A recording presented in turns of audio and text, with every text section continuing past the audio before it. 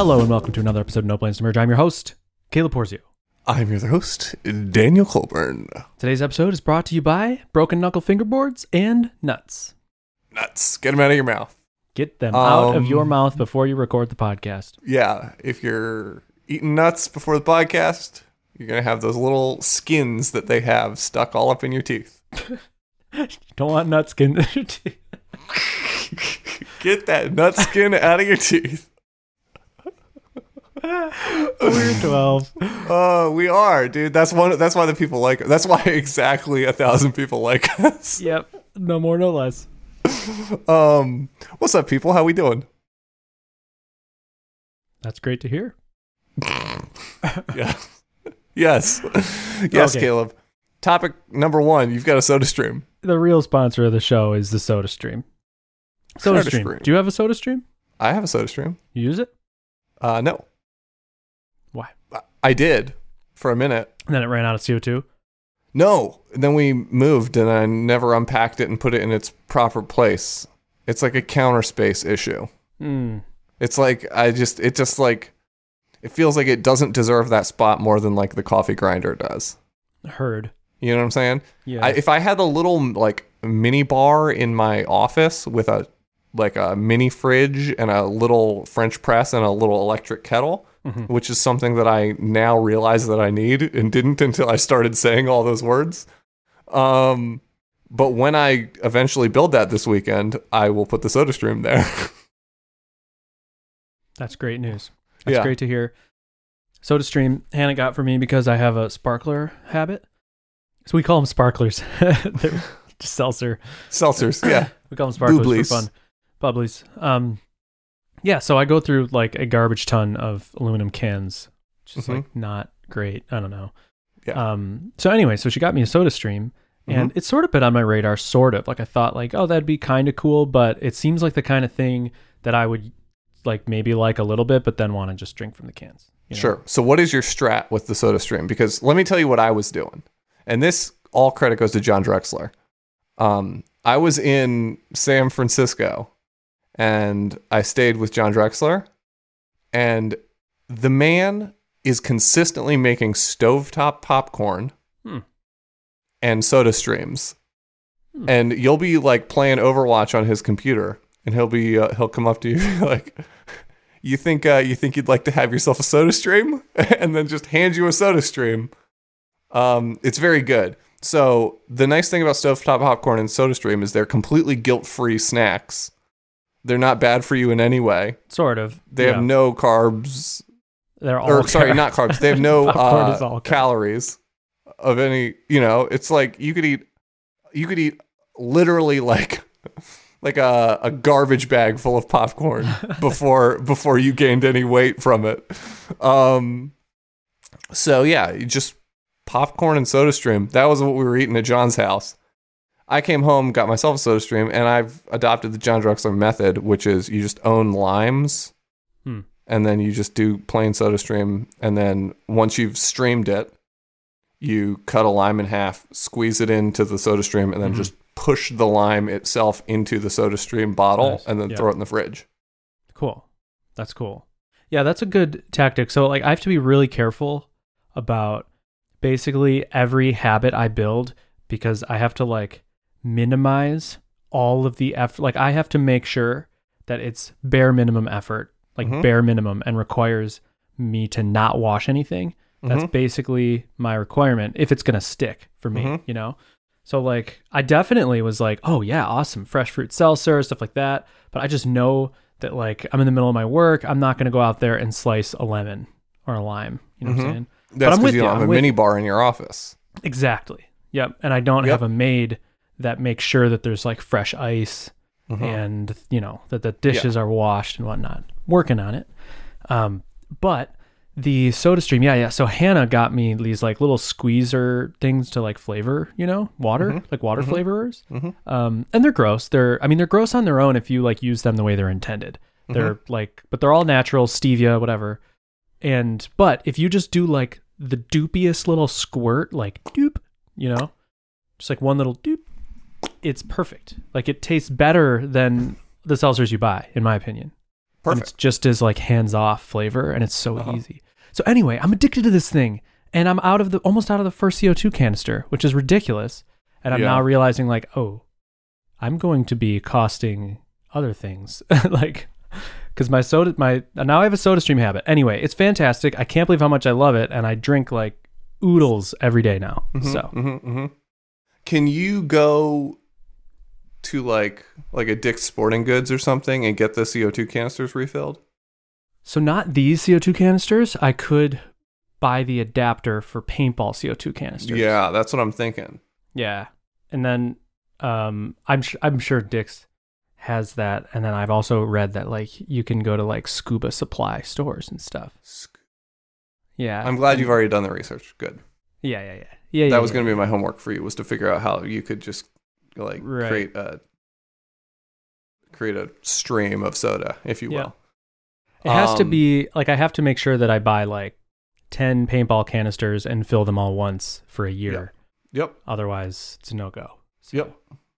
Yeah, understand. Okay. So thank you, SodaStream, for sponsoring the show. Shout out, SodaStream. Thanks for all the hard work you do. Mm-hmm.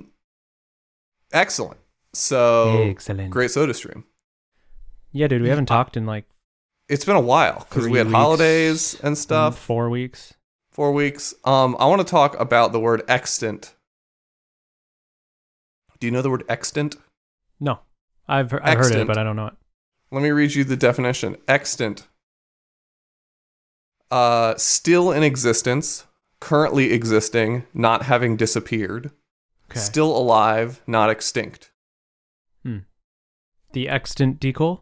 The extant species of decal? Extant is a word that this is a concerted campaign that I'm starting right now. Yeah. Use extant in your programming more.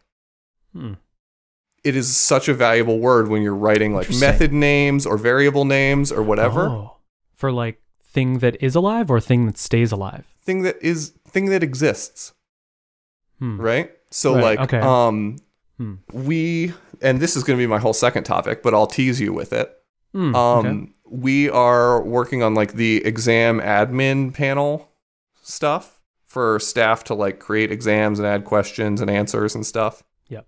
And we want to not allow you to delete a answer from a question which is in an exam which is active, right? So if you're just creating a new exam but no one's taking that exam, you should be able to delete the answers. Okay. You know? But once people have started taking the exam, you can't start deleting answers because it ruins history and everything, right? So the way you describe this is you say, don't allow answers to be deleted from an exam with extant sessions. Okay. Right? So instead of existing. Right. It seems like a synonym for existing or current or active. Right. It is. And it's a session, but it's a synonym for kind of the combination between like, but the implication of it that I like, or like the subtlety of it, is that it doesn't just mean existing. It means like existing and sort of still relevant. You know, like there's all of the definitions include the word still. Right? Like still in existence, not having disappeared, still alive, not extinct. You know? So it's like sessions that like still matter. Right? And so you can kind of like use it because there are like maybe that user has canceled their account and whatever, and we have this data, but it doesn't matter. You know, like, I don't know. In this case, it doesn't like that distinction isn't important, you know, but it's less letters. It's short, and it's a concept that, like, I think is, like, a valuable concept, and it feels like existing is overkill for that slot. So, anyway, I'm kind of obsessed with the word extant, and I'm sticking it in my code a lot recently. I'm going to keep my eye on it. Keep my eye on it, see if it comes up. So, for now, I'm just talking about it on my Popular Internet podcast and writing it in my work code. Eventually, we're going to get it into Laravel framework, so don't worry. Nice, okay. Sweet. I'm not sure where yet, but that's 2021 big goals. Get extant into Laravel framework. Yep. So listeners out there, if you're doing pull request to Laravel, please get that going. Yep. Helper function, string helper function called string extant is probably the lowest hanging string fruit. colon extant. Yeah. No, string str underscore extant. Mm-hmm. He'll pull it in. No, dude. Yeah. No, dude. Not it. Okay, so we got to talk about the big things. Like, we haven't covered Christmas. We don't have to cover any of these, but the big things that have happened. Holidays, Christmas have elapsed. Mm-hmm. Hotwire has been released. Hotwire has been released. We have to talk about Hotwire. Definitely have to talk about Hotwire. Nation And then crumbling. We don't have to touch on that. We could. We don't have to. We could.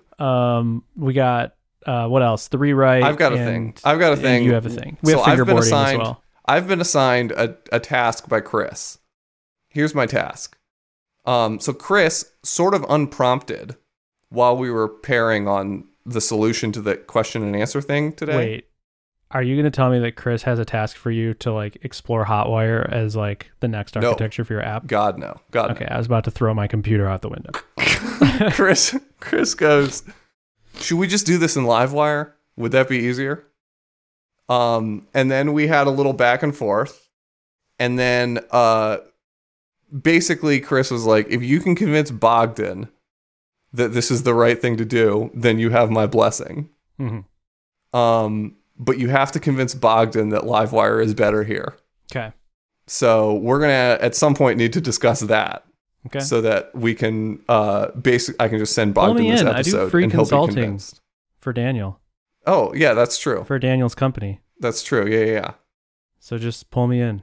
Yeah, pull you in whenever. And like, even if like my points aren't good enough to like convince him, just the social pressure of like me having written it and being in his presence, like depending on how he is, like over time in the call, he might just concede because of that. Well, Bogdan is traditionally the like, I don't know, guys, do we really want to do something that we're not already doing guy? Yeah. You know?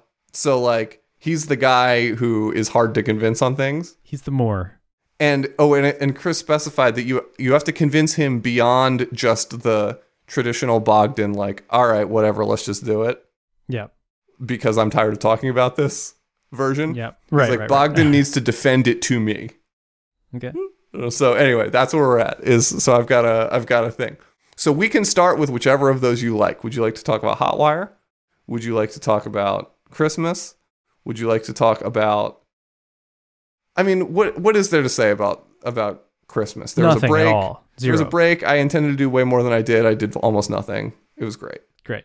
We can talk about the game Factorio. It's a good game. You build a factory. Dude on my face.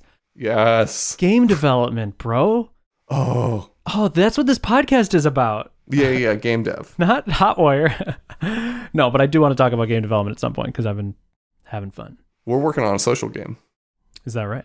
Uh-huh. Is this the game that you pitched to me a while ago? Showed me? Discord bot. Oh, fun. Yeah.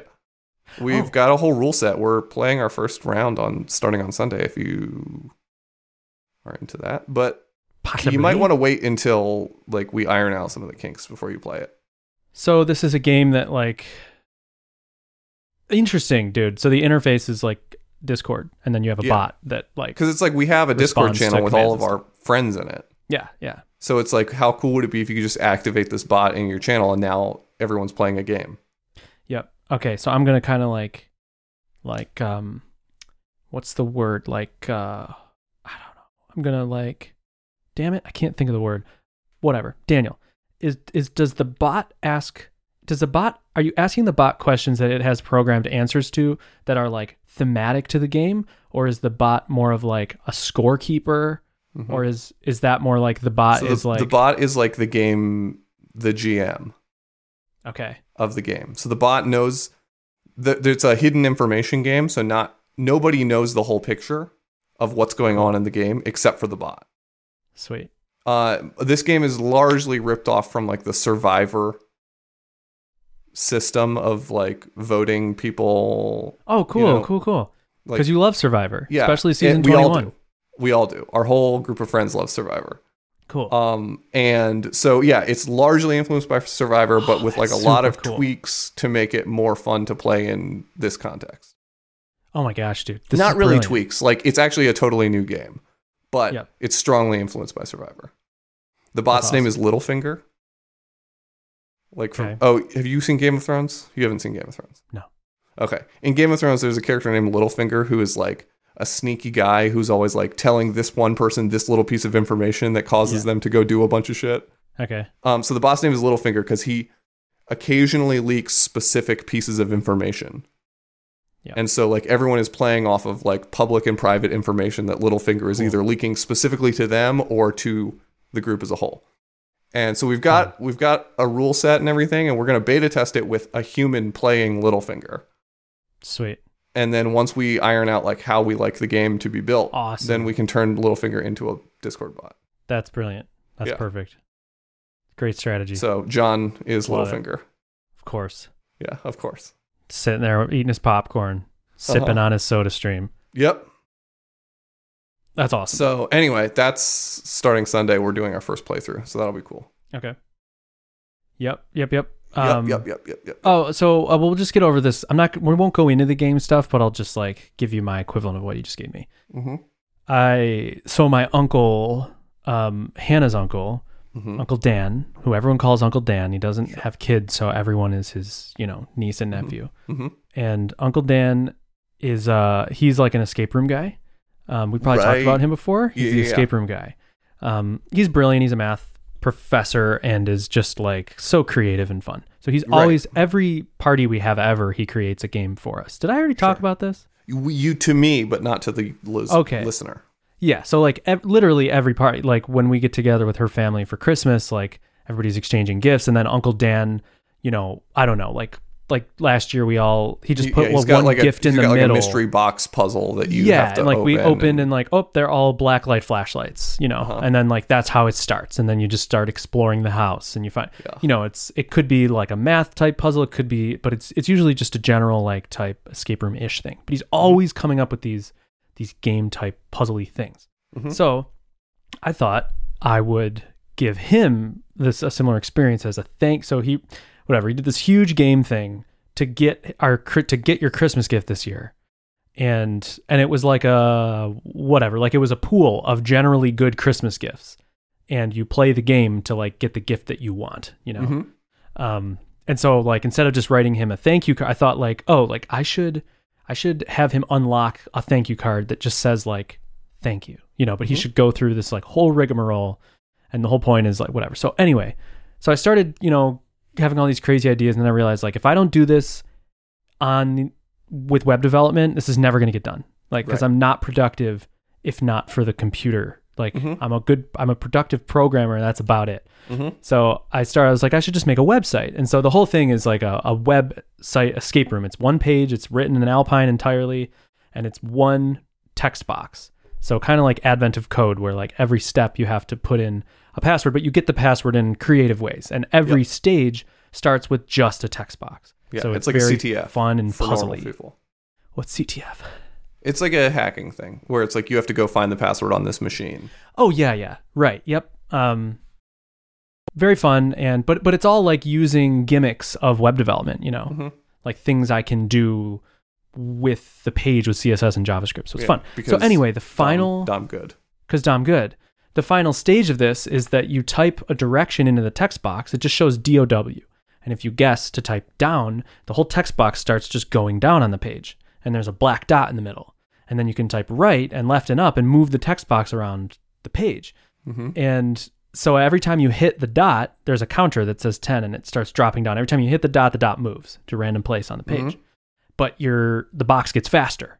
So you have to get better at like pinning So it it's down. kind of like playing Snake, but you have to like type in the directions. Yes, and except it doesn't loop like Snake does. If it goes off to the left, it doesn't come in the right. It just stops at the edge, which actually makes it harder.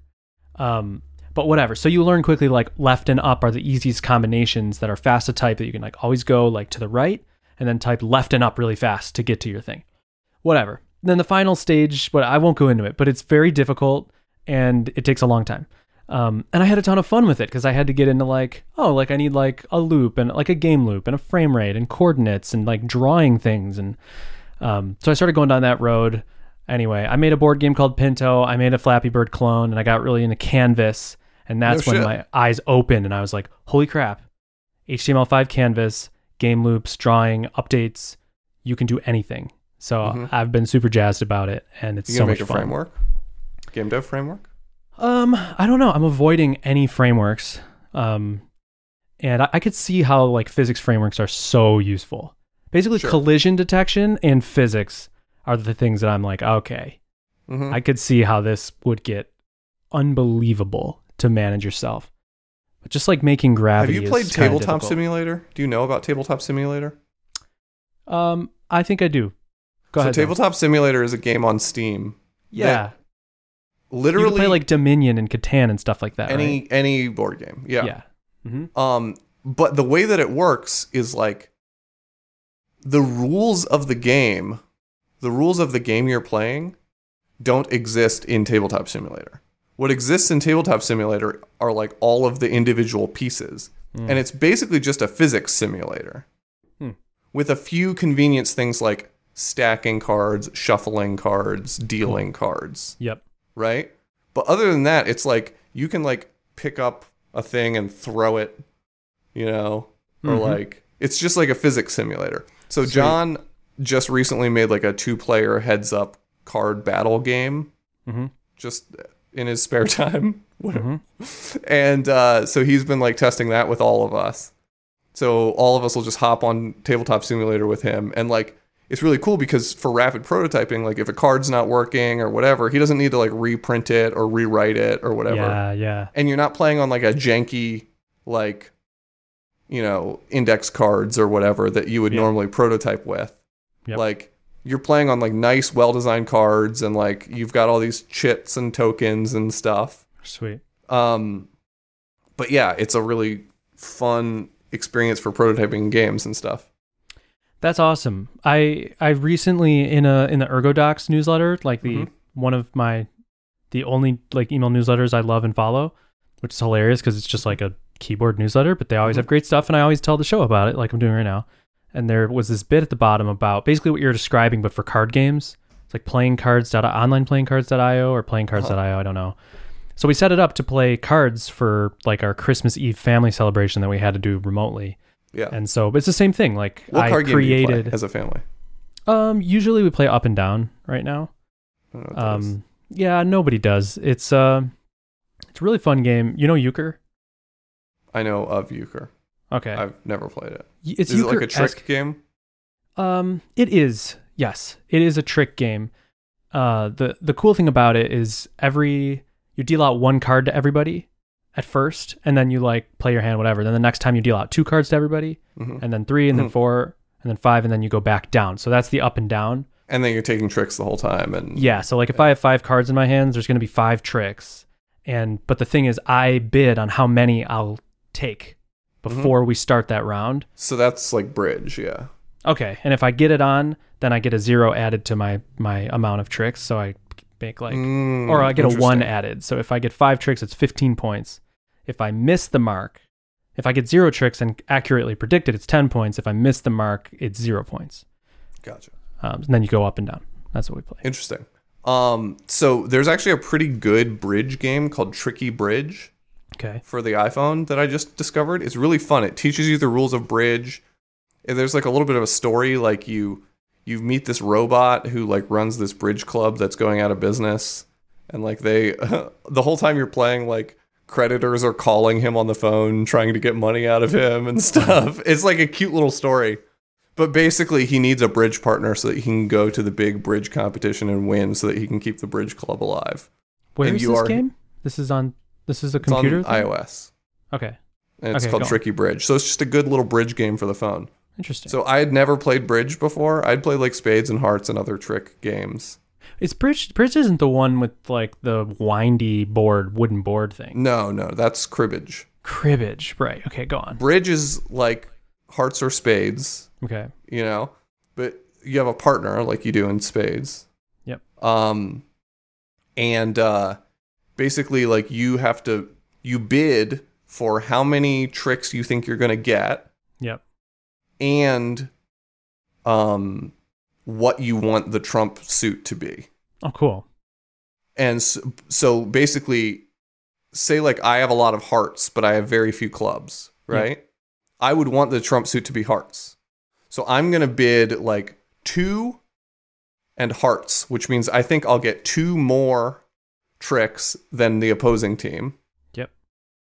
And I want the suit to be hearts. Yeah. Right? And they basically can either increase the number and say, actually, I want 3 and I want it to be clubs. And so at a certain point, it's like, okay, well, I'm not willing to push this number up anymore. Yep. So I guess I'm going to have to let them control what the trump suit is, you know? Yep. And so then, yeah, so it's complicated. The rules of bridge are complicated, which is why it's really good that there's this like interactive teaching guide that's really good, where you play a version of bridge with each rule. Oh, cool. And then they add another rule. And then you play cool. You know what I'm saying? And so then it takes like, you have to play bridge like 10 times before you have all the rules. Really? Okay. But by the time you get through it, you know all the rules of bridge and you appreciate the complexity of it. Cool. That sounds like another game we play called Pepper. That I'm sure nobody's ever heard of. Maybe like 5% of this podcast. But it's really cool because it's basically like euchre and not euchre, I guess, combined. Everybody gets dealt. It's a complete there's no kitty would be the term, I think.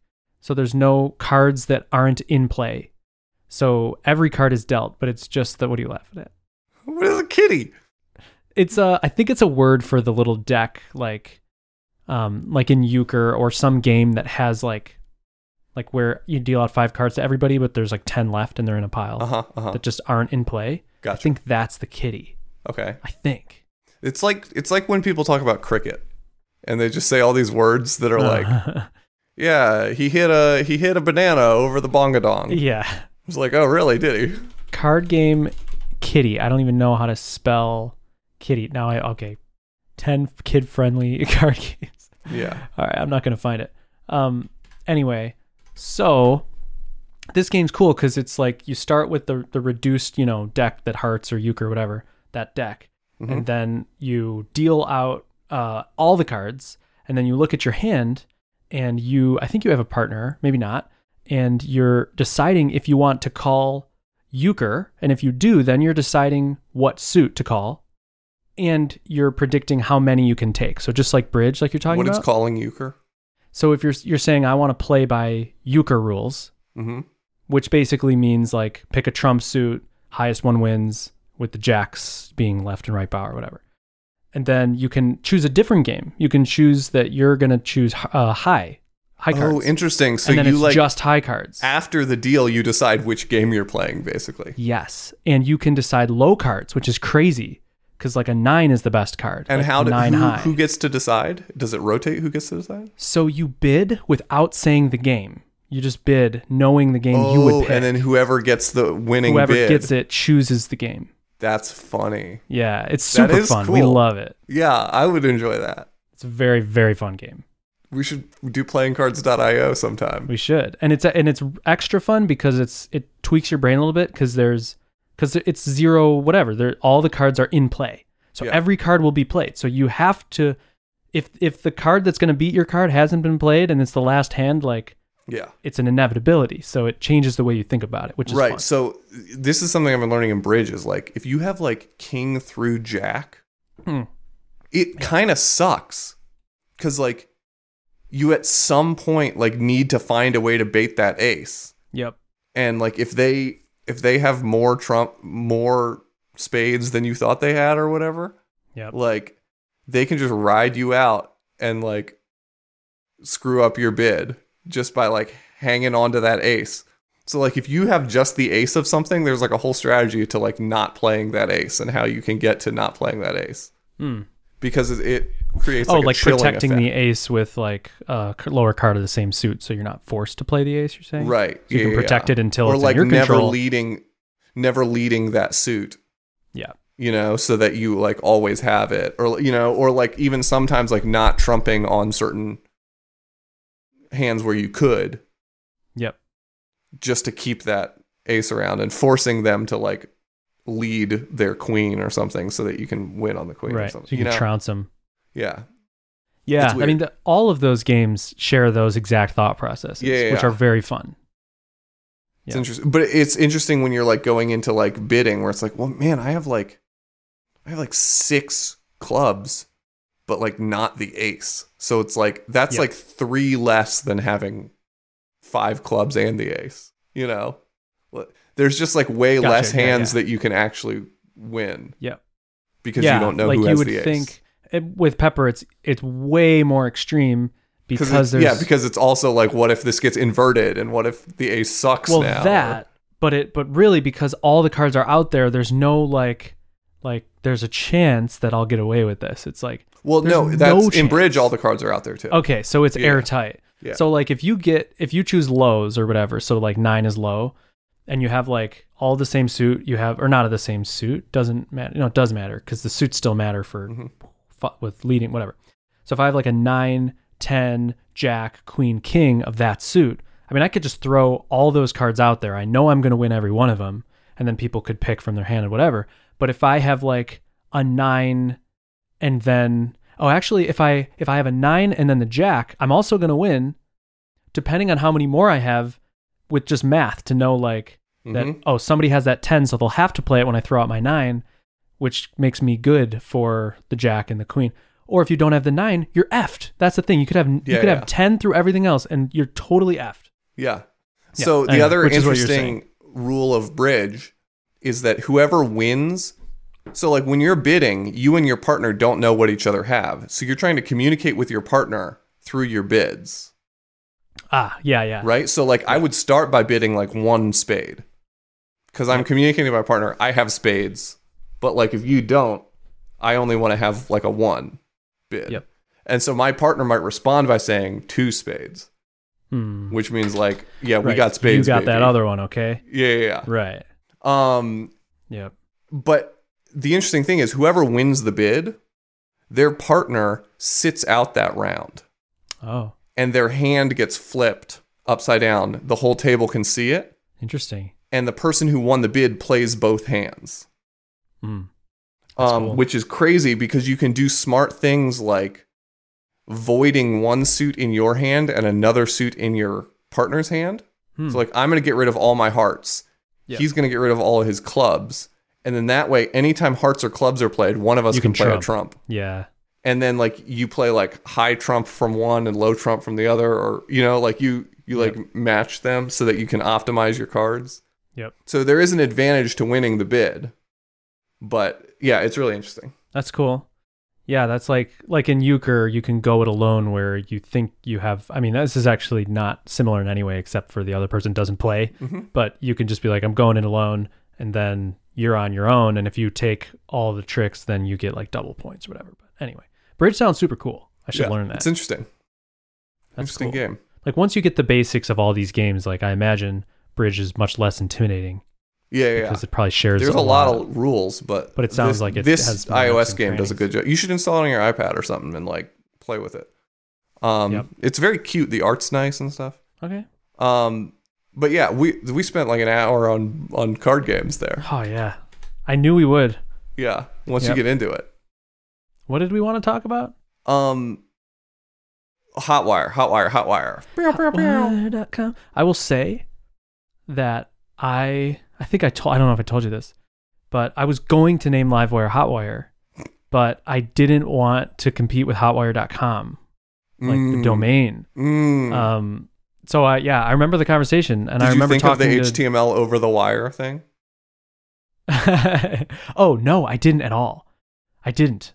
No way. If you had, you might have done it. Anyway. Yeah, that is crazy that I didn't think of that, which is so stupid of me. But yeah, I thought of it, and I remember, I think, talking to Jonathan Rennick on a call about different names and whatnot and pitching that. I don't know, because I asked a lot of people, like, what? It was Lightwire, Livewire, Hotwire, or maybe those were the big ones. Anyway. Yeah. Anyway, so yeah, dude stole my name, huge jerk. How are you feeling about Hotwire existing? Yeah, I mean, so I guess my initial reaction was... Your initial tweet was like, it's so great to see an idea validated by someone else doing it. Or something. That's what it is. That was the tweet.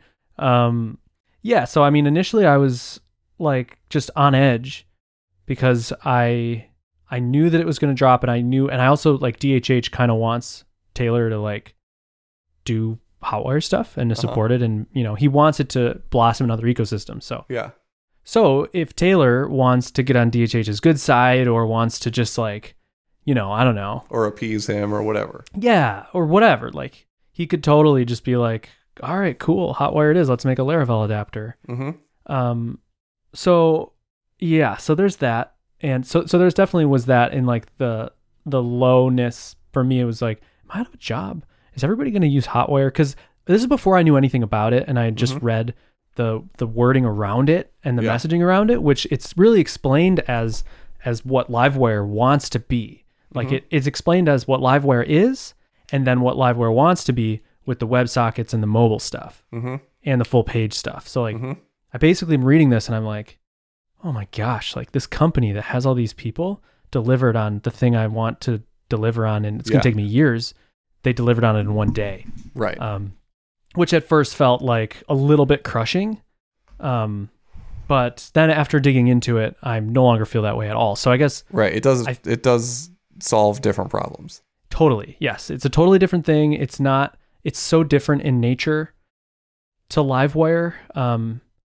So I guess there's always a part of you that's like, oh, now there's another option and it's not even like some people avoid, and I avoid the word competition a lot, but in reality, like this, so like it's bad to say that it's a competing framework, but it is in the sense that if you use Hotwire, you're not using Livewire. Right. So in that sense, and that's my like test for like Vue is Alpine is a competing framework to Vue.js. If you use one, you're not using the other. So anyway, so in the sense that it's a competing framework, of course, put out by the guy who revolutionized the way we all make web apps and basically gave us all the jobs we have. In that sense, it's like, oh, shoot. Okay. And then in the other sense, it's like, all right, in the broader sense, I can start referencing Hotwire and now people understand Livewire better in the broader ecosystem. Because right now, it just seems like this, we've talked about this 1,000 times, whatever. We feel like kind of an underdog. So that's gone. So that's a good thing. And then, it becoming like prominent in the Laravel community and overtaking Livewire, of course, is a fear of mine. But with any fear like that, I have to like, it just like makes me think, okay, the bad way to think about this is to be afraid of it, which then will cause you to subconsciously tear it down all the time and diminish it, whatever. The good way to handle it is to go head on into it and like learn about it, use it, see what's good about it, take what you think is good, leave what you think is bad, create something better. And but like I'm sort of alluding to, there's they so also many have an fundamental to do that, right? To do what? To win the Laravel war. Right. To like become dominant in the marketplace of like backend on the front end frameworks in the Laravel ecosystem. Yeah. Like they're coming into a crowded space. There's already Livewire. There's already Inertia. Right. So like most of the people who had that problem and were actively looking for a solution have already picked one. Yep. And have it in their code. The people who are available to grab are the people who have been like interested in Livewire and Inertia, but haven't been able to pull the trigger or haven't pulled the trigger for some reason or another because they're scared. And, but even then they still need to build all of the Laravel backend tooling for it, which they don't have yet. Right. Yep. Like they need to make this a Laravel plugin, So, right. And the thing is, that's much easier than Livewire, which is, because it's a different experience as a framework. Right. So like to make a Livewire port, well, one, you don't even have to make a Laravel port. Right. You can just return the HTML that, Turbo whatever knows, Turbo Streams and whatnot knows how to interpret. And there you go. There's your framework. I think the only framework level optimization stuff would be like WebSockets and broadcasting events, listening for an event to be broadcasted and then keeping a WebSocket connection with the front end to then stream that HTML over WebSockets instead of over Ajax. And you're going to have trouble. I mean, you're going to run into all the same WebSocket issues you ran into. Yeah, so actually the good thing is that if I don't even know the guy's name. I should know it. He might even be a listener to the show. I know him sort of, but he's the one who's like trying to like, he's creating like a Hotwire package, and I think he's putting it out soon.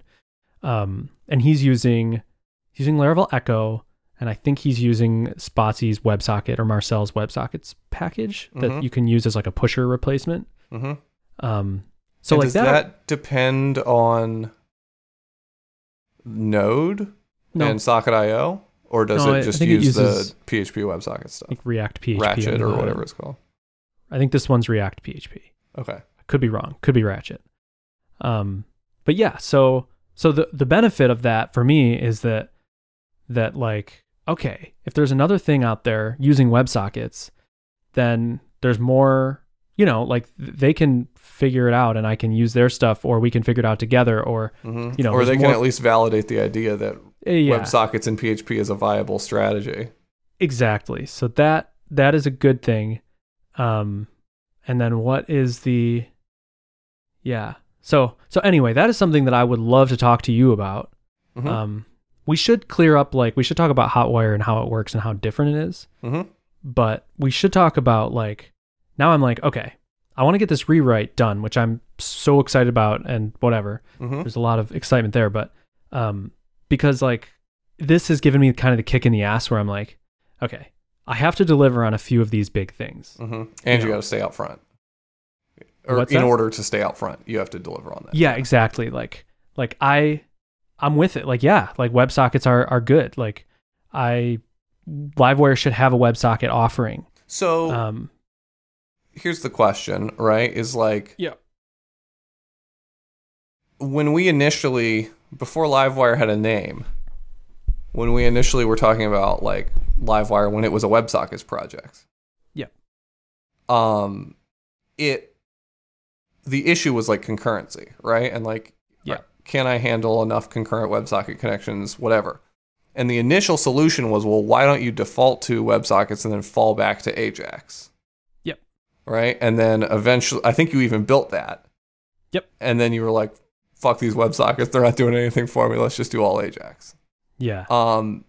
So if you were to build a WebSocket thing, would you still, considering the fact that like concurrency is an issue, would you still go the route of like WebSockets that fall back to Ajax? Yeah, I don't see myself. I probably would. There's trade-offs. Like the big trade-off is it's all trade-offs all the way down. If you really commit to the WebSockets paradigm for the Livewire paradigm, then you can keep a bunch of state on the server and leave it there and not have as big of requests going back and forth because the data is just on the server. If you want to offer those fallbacks, then you have to make sure the front end has enough state that it can get itself going with the Ajax, But do you break the Ajax stuff if you start writing code expecting there to be stuff on the server? Oh, what do you mean? Well, I'm just saying, like, are you talking about like rewriting the base communication layer to like mainly be a WebSocket layer and like? It's tough. So here's what would be so easy. I could do this, like, we could hop on a pair and get this driver done in like 10 minutes. A driver that basically, instead of making Ajax requests, just maintains a WebSocket connection. Yeah, exactly. Like, and that's what it started out as. Actually, that's not entirely true, but yes. We could do that right away, and that would offer a ton of benefits and would be faster. It would be faster, and it would it would get all the WebSockety stuff. But there's so many other potential things that I would want to make sure I wouldn't want to head in that direction without really knowing that there's not better directions to head in. For example, like it kind of starts with, can we back up and talk about what Hotwire is first? Sure. Do you know what Hotwire is? I knew better right when it came out. I haven't looked at it all break. It's kind of interesting because you go... So it's like a combination of first of all. Like, there's different Yes. named components of Hotwire. Hotwire is a conglomeration of a few different components. Yep. The most interesting of which is called Turbo. Yes. So If there's you Turbo, ask there's me. Stimulus, Uh-huh. and then there's Strata. Strata. So Turbo is like Turbo Links, but a bunch of extra stuff, and that's pretty much what we're talking about is Turbo. Stimulus is the Alpine Is offering. Stimulus. Right. Yeah, it's Stimulus, and then Strata is the native part that is not out yet. Right. Mobile native stuff. Mhm. So So Turbo basically, has components Stimulus within and it. Strata are the front end components. One for mobile, one for web. Yeah, I don't even know that per se. Like I don't know if you're saying that is true, and I should just accept what you're saying. Or No, if you're asking me. I'm sort of asking and Right. stating it. I'm stating it as I'm not sure about this. Tell me if I'm wrong. Right. So, I mean, Stimulus is Alpine-ish in the way that it's just front-end JS manipulations. Strata is would give you the web frame wrapper, probably give you the mobile navigation, utilities, and stuff like that. So you'd still write all your logic in Stimulus and then just wrap it in Strata, and then you have an app. Yes, but I think the link between Stimulus and Strata isn't any stronger than the link between Turbo and Strata. You would use them all. Strata would be like you could build your full web app with Turbo and Stimulus, and then when you want to put it on a phone, you would wrap it in Strata. That's my impression. Cool. Because they're just web views inside of that web app, so the web views are going to load the Turbo JavaScript and the Stimulus JavaScript. Okay, but they are still web views. They're still web views, yeah. Yep. So whatever. That's my guess. I mean, I can't imagine that it would not be web view based approach. Cool. I literally can't imagine it. So that is less of a problem from my perspective. What's that? Well, if you actually created like a good mobile adapter that wasn't web view based, that would blow their shit out of the water because web views are terrible I don't think for so. mobile apps. You're don't know. totally wrong. You're You absolutely think so? wrong. Web views for mobile apps are trash. Really? Yeah. Web views with native trappings, like native container, What do you mean like native, you mean like native navigation, Window and stuff Chrome like or that. whatever? Yeah, trash. like you might have like a native bar at the bottom for like choosing the different like view you want, like that kind of deal, you know?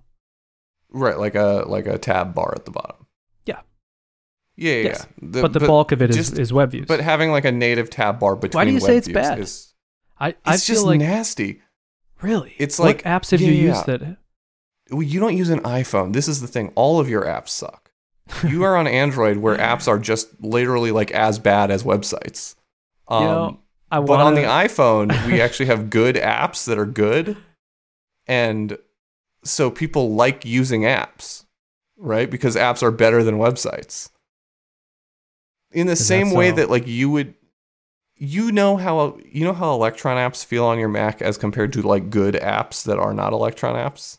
Yes, but it's getting blurrier. Sure, Like, it's getting it's getting- blurrier, but it's like, I not don't- blurry enough. I mean, I use VS Code and it's totally Electron and I It's- love it. VS Code's getting worse too. Don't talk to me about No, VS it's not. Code. Oh my gosh, Daniel. It's Here we getting go. worse. Daniel. You- Daniel. Can I tell you how many of my extensions are disabled right now because I'm trying to figure out why VS Code is broken? Writing code is a nightmare for me right now. My tab sad. completion's gone. Everything's broken right now because something sad. broke VS Code in an update, and I can't figure out which of my extensions did it. It's really bad. I don't know, dude. I don't have that problem. VS Code is great. You just got to make it awesome. Yeah, you just need to Um, buy my $100 course on how to make this bad software good. Slack is Electron. Yeah, Slack's a is bad great. app. Dude. Oh my gosh. It is not. Mm-hmm. It's not. You know what's like a really like a good app? What's that? Audio Hijack. Agreed. It's I mean, like no, I'm with fast. you. Like, It has native interfaces and everything's fast and clicky and crazy and great and I dig it. I dig Yeah. the true native all the way down. yeah. I do. I have respect for it. Uh-huh. But when I use Slack and when I use VS Code, I'm not thinking about any of that stuff. For real. Like Yeah. VS Code is plenty fast and good for me. Like I'm good with it. It's great. Sure. Slack feels the same way. Yeah. Anyway, Daniel. Anyway, we went down this thing. We're fighting about I'm web just saying, views. I'm just saying if you made like a native code extension or like I know, I hear you, right? Or like a React Native extension. You could make Livewire native. Yeah. Yes. That's way better. Cool. Okay. Like that sounds like the path would make a better to thing misery than Strata. Unless I had a massive staff and No, you don't understand. You just make an extension that you like a library that you would pull in if you're already using React Native. Oh, word. Yeah. Interesting. That is just like moves because there's basically like a JSX DOM. Yep. In React Native, right? Yep. So you just like move elements around the JSX DOM. It's like not hard. Like you could just let React Native do all of the React stuff that it does. Mm-hmm. Right? You know how like Alpine is managing your DOM management now. You just let React do that. You just write that in React. I don't have the clear picture, but I understand what you're saying. Yeah. I understand that it's not a closed door. It better not be. So you got your Hotwire. Hotwire is 1/3 parts: Turbo, Stimulus, and Strata. Strata. The Turbo part is Strata. broken up into Strata 4 is parts. mountain biking app, right? Oh, what is it? Strava? No, Strava's the mountain biking app, I thought. Whatever. Strada. Uh-huh. Yep. The Devil Wears Strata. The Devil Wears Strata. So then Turbo has Turbo's the brains of the operation. Yes, sort of. Turbo's got Turbo Drive, Turbo Frames, Turbo Streams, and Turbo Native. They love their categories of things. So Turbo Drive is Turbo Links, what used to be Turbo Links. Turbo Drive makes your full page reloads work with the HTML over the wire. Turbo Frames is actually, let me make sure I get this right. Turbo Frames, I thought, okay, so Turbo Frames is like iframes for Turbo Drive. It's like Turbo Links, but within an element, you know? You would declare a frame within your page, and then that frame would have its own navigation and stuff, I think. Whatever. So, I don't know. You could lazy load a Turbo frame. I don't know what scope navigation necessarily means, but you're basically splitting up your thing. So, like, think body of the page different than sidebar, like 2 different frames. I don't know. Something like that. Okay. Then you got your Turbo Streams. And this is the part, because so far I'm like, okay, that makes sense. I just opened up DevTools with Hey App a while ago just to look at like, okay, they're talking about this magic. What are they doing? And I saw a bunch of this like frame stuff and was like, okay, they're making Turbo Links, but with frames. Sure. So Turbo Streams is the thing. That is the thing that is unique in my opinion. Like that's the thing that is new here. And so Turbo Streams is basically this. So it says deliver page changes over WebSocket or in response to form submissions using HTML instead of CRUD-like actions. So Turbo Streams, with Turbo Streams, you can return a chunk of HTML from a request and tell the front end what element to swap this into. But you have CRUD actions, so you can decide, do you want to update that element to include this? Do you want to append this HTML to the innards of that element? And then I guess, I don't know what about delete, and I'm sure there's some story for delete and create. But yeah, so that's the thing, is like, yes. So that is it. That's the whole story. Then there's Turbo Native, which I don't understand. So this is, interesting. Maybe Strata's different, because Turbo Native seems to be what I was describing with the WebView wrappers. What's Strata? Let's just look up what Strata is. Seamless transitions between web and native sections. That's what Turbo Native is. Interesting.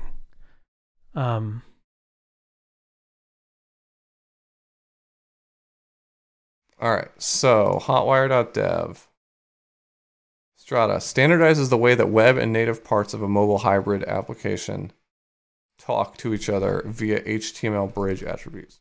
Makes it easy to progressively level up web interactions with native replacements.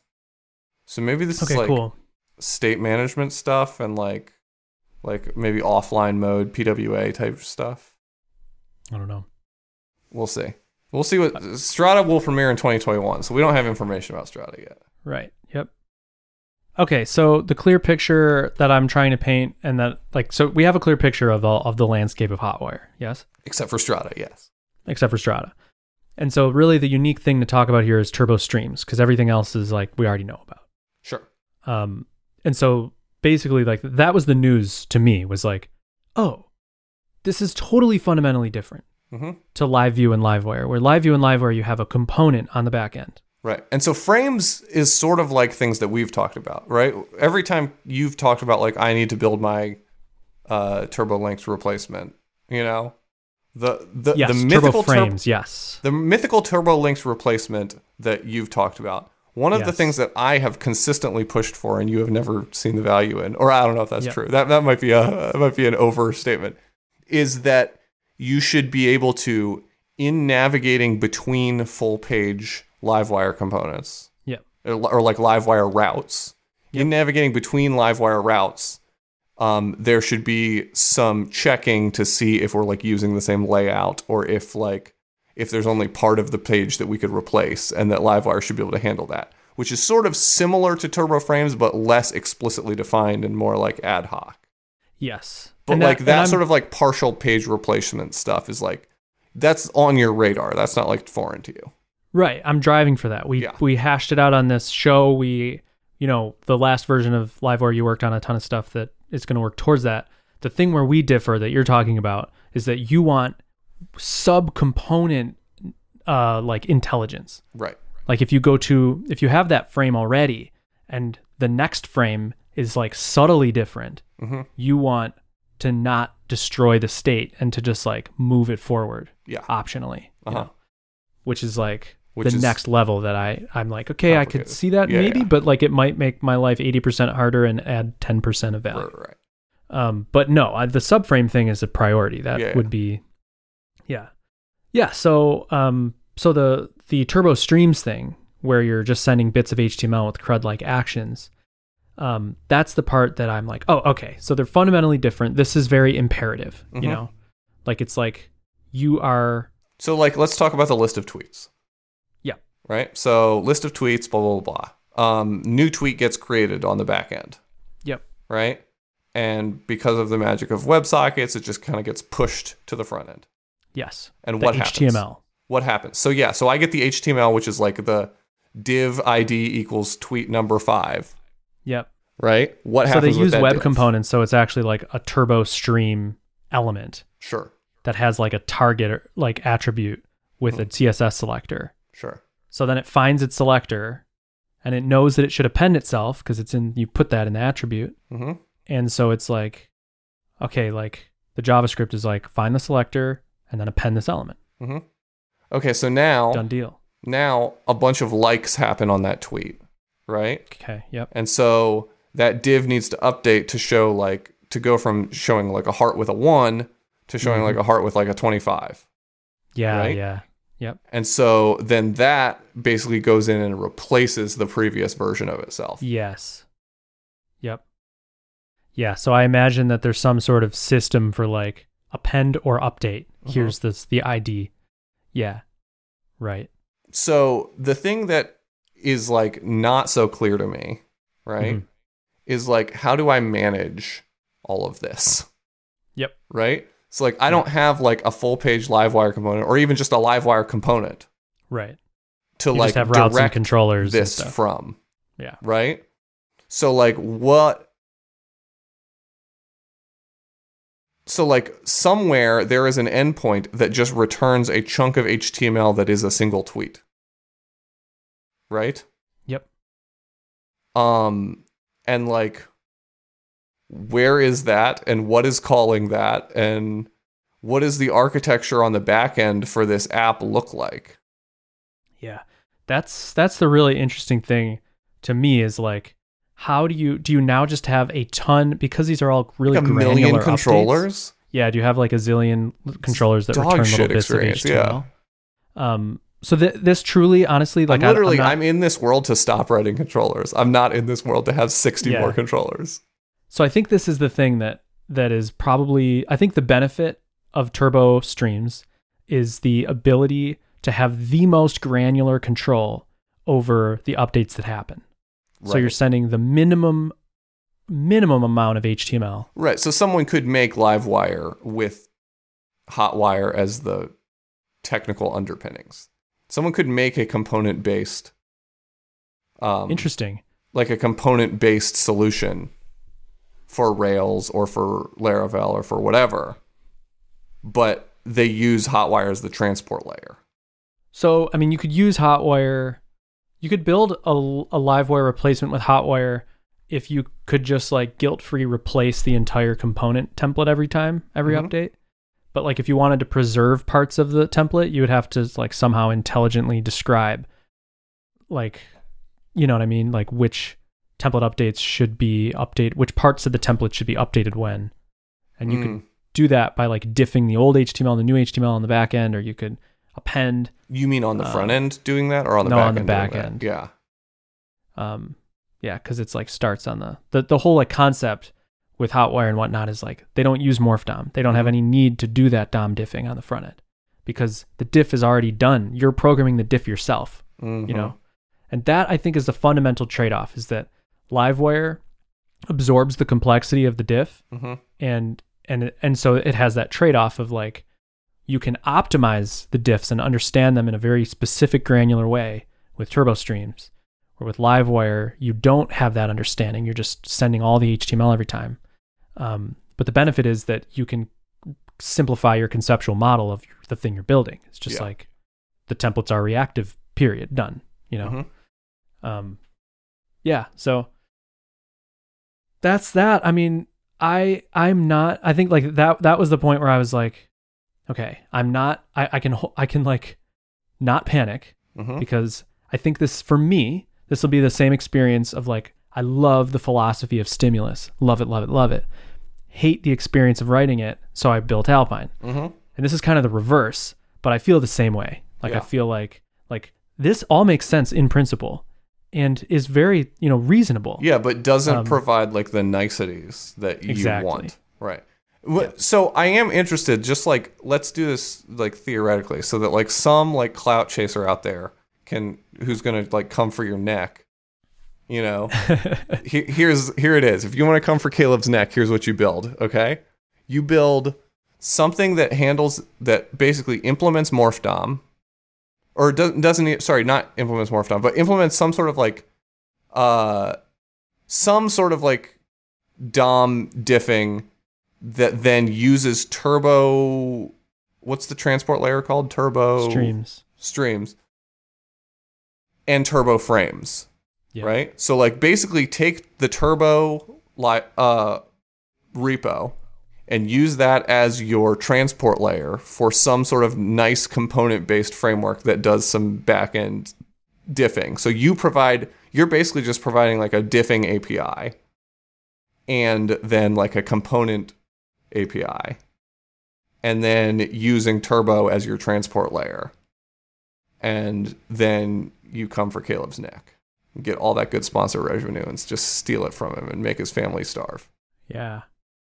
Yeah, it's interesting. That would be tough. I'm trying to envision because there could be another direction to that package that whoever's out there is going to make. Yeah.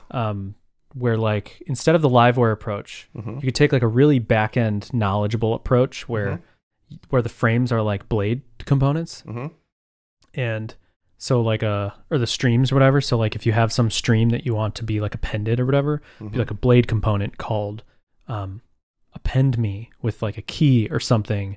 And then when that changes, like backend Laravel tracks the ID. I mean, this is basically what I have to build a wire append at some point, and this is my tactic basically.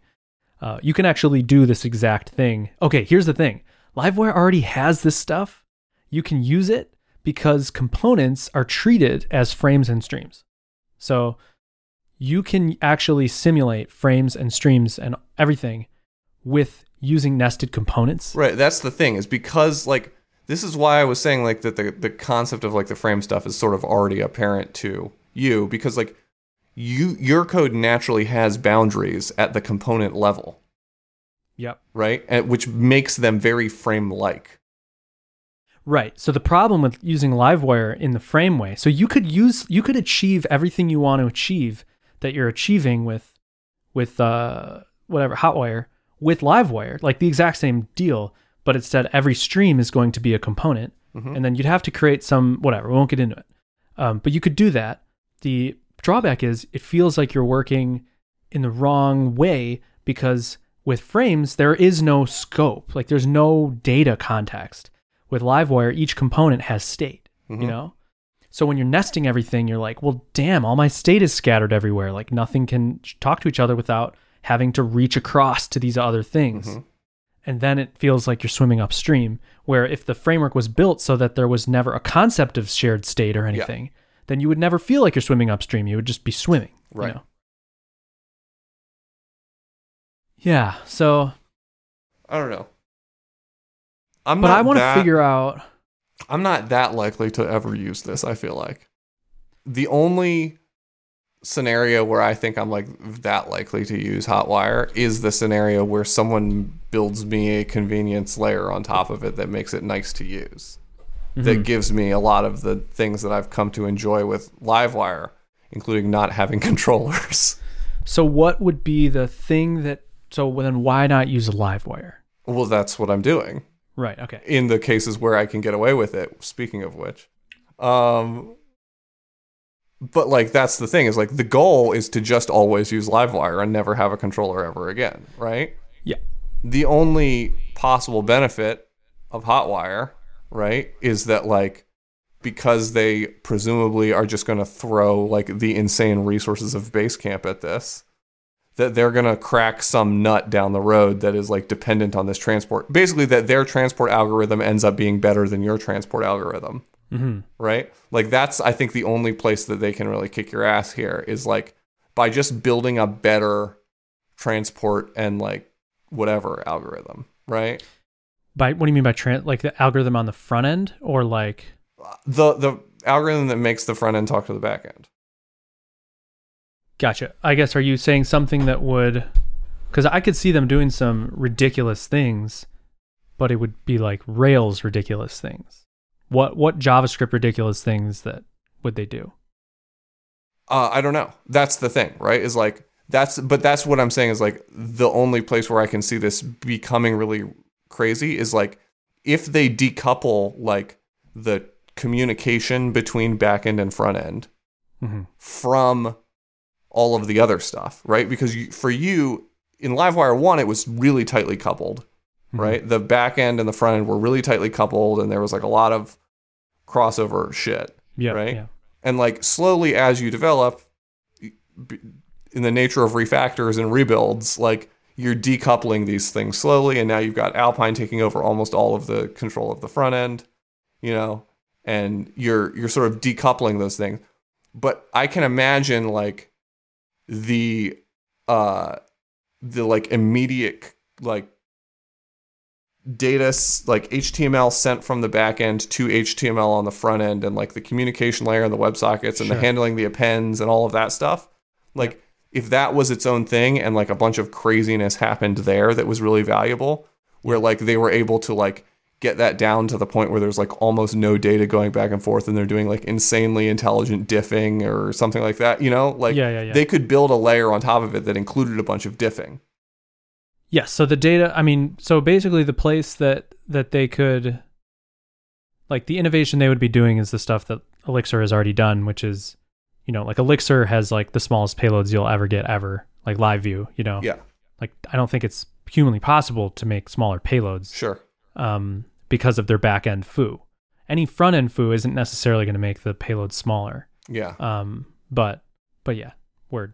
Yes, of course. No, the thing that they have is bigness. Yeah, fame. but I guess what I'm getting at is like I don't think I'm ever going to like use Hotwire in the way that it's presented. Yeah. I might use a tool that uses Hotwire under the hood at some point. Interesting. Yeah, I don't see. Okay, I hear you. So the question for me to you is, I like if we're gonna handle. There's a few things. There's still. I want to have the Turbo Frames equivalent with Livewire. We talked about that. Yeah. But I also want a WebSocket story, and so I sort of have this question of like. So I think you should be realistic about how important WebSockets are? Yeah. I think the answer is almost not at all. Because let me give a justification here. The 10-minute story that we talked about, where we could just like knock it out in 10 minutes, where it's just an enhancement to Ajax and it's faster. Yes, right. And it naturally falls back to Ajax, right? That you should build, and you should put out, but it's really just like a little nicety. It doesn't matter that much. And if it causes you any trouble at all as a maintainer, you should kill it, honestly. And I would never use it personally. Right. Or like you leave it on by default if it like is that easy to do, Yeah. But like other than that, like you're always going to run into the same bullshit PHP concurrency issues. And so you can never build an app that really requires WebSocket features. Okay. Unless you just know that you're going to have like infinite money to throw at servers, or that you're never going to get popular. Yeah. So I want to figure out, first I want to get the story down. Like, and you're right to say like the one story is just a faster Livewire, which just uses WebSockets. Yeah. Under the hood. And that's actually the thing I'm least interested in, like we've talked about. Shockingly. Yeah. So the thing you're interested in is like being able to like trust the back end and have a persistent connection and have a part of me is interested in that, but I'm even less interested in that. A part of me is like, okay, so there is a lot to gain by trusting the back end solely, but I mean, I almost don't even want to go down that road. I'm talking like not higher least of level, which is like you get to have like tiny payloads. Tinier. Well, you get to stop having to like have the entire component state passed up again in your. Yes, but that is actually not that big of a deal. Okay. Like the big deal the big deal is the big HTML payload going down. Okay. So the big benefit there would be being able to do what LiveView does, which is like some serious like back-end HTML parsing to figure out the dynamic parts of the template and only send those when they've changed. Yep. And in fact, only send the data that changed that caused the template change to the front end, so that the front end's like mirrored templating system can recreate the template. Right. It's stupid. I don't think I would want to do that. Like, I'm not as smart as them, I think, or either they have a way higher tolerance. Yeah, that's true. But either they have a way higher tolerance for bugs and maintenance, or they're way smarter than me. Because if I made that, is there JavaScript nightmare written in Elixir and then transpiled to JavaScript? Oh, I don't know. I assume it is, right? What's that? Elixir is it's a language on top of Erlang. Right, but isn't Elm also on top of Elixir? No, Elm is totally separate. It's a JavaScript transpiler. Right, but isn't it built in Elixir? Oh, what do you mean? Isn't Elm written in Elixir? Like the program Elm that transpiles Elm down to JavaScript? Yeah. I think the language Elm is written in Elixir. I could be wrong. So, I mean, because Elm it's not like PHP is written in C, because Elm is a transpiled language. You know what I'm saying? Right. I think the thing that does the transpiling is Elixir. Transpiling is Elixir. Totally possible. And all I'm saying is, like, I wonder if, like, I assume that there is some sort of, like, Elixir to JavaScript transpilation layer that exists. Maybe I'm wrong. And that's sort of what I thought Elm was. But I have no idea. But no, I mean, Elm is like a standalone framework. But the thing that I'm talking about... Yes. Anyway, sorry. That's long story. I'm taking you away from your point. Yep. Okay. Yep. Backing up to the point. Point of Livewire WebSockets. Okay. So here's a story. You have a status page. You have like, I don't know, you built Odear app and you want to show like a live status of a website. You could use polling and be done with it. Or if you don't want to, hammer the server, then what's the story? And right now there is a story in Livewire. Yeah. It's use echo and pusher and add a listener and call it a day, which works great. Yep. It totally works. It's great. I've used it. It's awesome. The problem, pusher is expensive, but it's that trade-off. It's the most reliable thing you can do because it's going to scale infinitely. But it costs money. The free version WebSocket Spotsy's package is going to require configuration and maintenance, and you're going to run into concurrency issues. Maybe. I don't know that for sure. Mm-hmm. So there's that. And then it's like, yeah, I don't know. I guess I'm just describing that that's the current offering, and I feel like there's some wild things that could So be here's done. the real, and like we talked about this in the OG before Livewire had a name conversation in my living room, right? That you could make this dependent on Node also being installed on your server. Oh, sure. Yep. Right. And use Socket.io. And use Socket.io. And then all you have to build is like a good communication layer between your Laravel app and Socket.io. Right. And I think that's still incredibly viable. I think that it's really easy to install Node on a server, and it's really easy. Most servers already have Node on them, right? And Socket.io is like a really common dependency, right? And like you don't need a lot of Socket.io features. You just need basic WebSockets, right? Mm-hmm. Mm-hmm. And like you could really easily just like make a one-liner that just it's just like sets this up on your server. Yeah, it's pretty interesting. Yeah, I mean, that is a really good point as something to keep in the tool belt. Here's the thing I'm interested in. Let me, we'll stay out of the implementation, and I just want to give you some of my dreams. Sure. I want you to be able to say from anywhere in Laravel, you're not even thinking about concurrency or anything like that. I want you to be able to say this is what I want. I want you to be able to fire an event in Laravel like you do right now. Mm-hmm. You see the event helper, you pass in the event class. Mm-hmm. And then from any Livewire component, I want you to, in listeners, when you say protected listeners, I want you to be able to just write in the class of an event. Like the class, : class type deal. Okay. And then a method, that's the key, the value is a method to call or whatever, or it just refreshes, whatever. That's what I want. That is the first layer of what I want. I want you to be able to, without thinking, just fire events, and then any Livewire component can listen to those Laravel events directly. Right. And then it will react. Sure. So that's the first step of what I want. So that's one thing. Here's a question. Yism. Why don't you just build that right now without WebSockets? And then when you're not WebSockets, then what? Polling. Oh.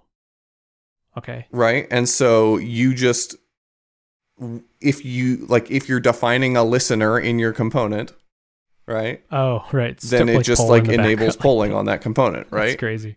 And it would be trash and people would not prefer it, right? Mm-hmm. Yeah. But then you build your WebSockets implementation, which is just Livewire, but a little bit faster. And one of the things that it does is while on a WebSockets connection, it kills this polling thing and just handles the event listening stuff through WebSockets. Yeah, so I would never do the polling thing for real Livewire. Because I wouldn't build that as a feature under the hood that it's just doing for you without telling you personally. Sure. Because I feel like that I just don't want to be on the hook for everybody's server usages that they weren't anticipating. Well, do you just put it in the docs? Don't do this unless you're... Sure, I'm not interested in it this myself. Does polling. I hear what you're saying, and I could be down with it as an experiment, but I'm not. Whatever. Okay. I hear what you're saying. So that's one experience that I want to provide. Mm-hmm. But hey, if you poll multiple things on a page, does it batch up those polls? No. It should. It should. It should create a water wheel, like a bus that it. Oh no, it would be hard to do that. Would it? Because I don't currently have any system for handling multiple requests to different components in one request. You should build that. Which could totally be built. I don't think it would be very hard. The only part of me that's do I mess with anything globally and it's free right now because it's share nothing Laravel run that I would it's do I set the component ID in the app container or do something in the whatever, you know what I'm saying? Mm-hmm. So, but I don't think it would be that tough, and I should do that. I should. That'd be so cool because then you could just pull infinite things on the page at all different time sequences, and then polls just get sent at the most frequent of those sequences. But they're all aligned. They're all and then everything gets on the bus.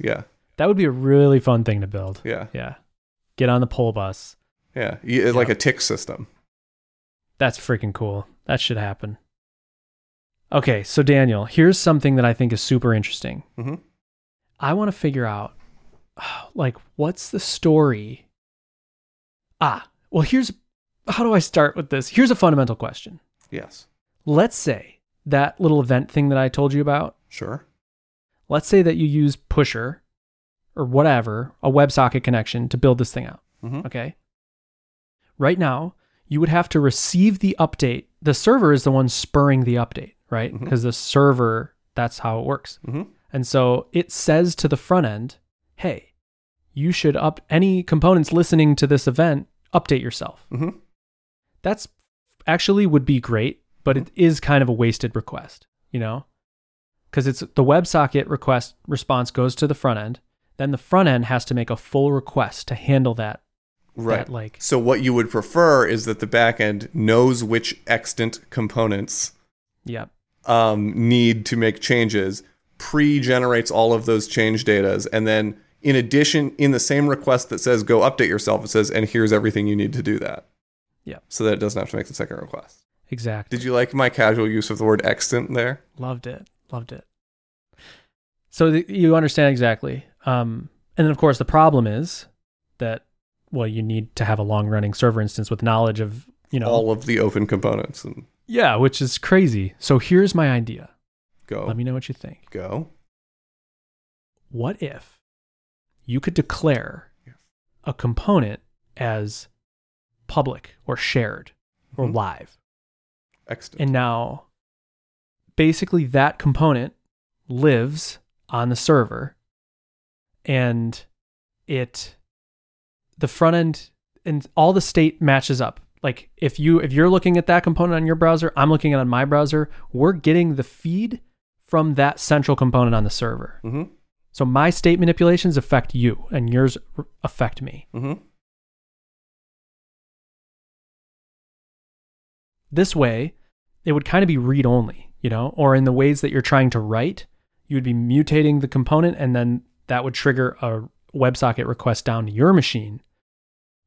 There's like crazy implementation like quirks I'm not thinking of, but you know what I mean? Like I maybe could answer this whole thing by being like, what if the story for liveness was simply you mark a component as live? Mm-hmm. Does this make sense to you? Sure, what you're saying makes sense to me. But like, there's all sorts of like edge cases that I feel like I'm going to run up against immediately. Like what? Well, like what if I wanted to display subtly differently? Yeah, so you wouldn't. You would Sure, create no, I two different definitely would. components. I definitely would. So here's an example, right? No, I guess I'm not saying that you wouldn't have that need. I'm saying, go on. Yeah. You wouldn't have that ability. Tell me. Yes. Yeah, exactly. Well, so I think you could have that ability. We just need to talk about it more. Okay. So you wouldn't have that need. Definitely not true. You would have the need, right? So let's talk about, we're building Slack in the browser, right? We're building Slack in the browser. This is the super common like use case for WebSockets and stuff, right?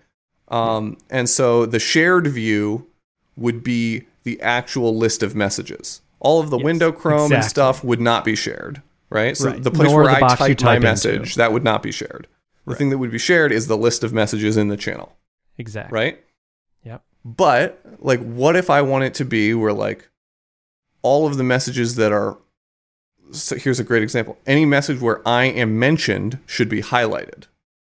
Yeah. Okay. Right? Great. Perfect example. Perfect example, right? Where it's like, it's so close to shared, but there's this one thing that's not exactly shared. Right? These are the types of things that are like now impossible because you're doing like read-only HTML shoved down your throat from the server. Right?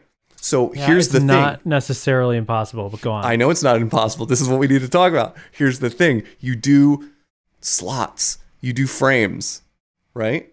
Oh. So if you have a message component, okay, right? What the thing that the server is doing is instead of just sending you all the HTML, it's sending you all of the frames. I haven't figured this out yet. And I got you, yeah. And if there's a frame in there so now you deal with like reactivity and dependency logic, right? But if there's a frame in there that like depends on one of these pieces of data that we've said are like user specific pieces of data, then for that one, it makes an extra request or something, you know? Yeah. So like it would actually like I get you. You would get the whole thing except for the one that was mentioning you. And then you would have to go fetch that yourself or something.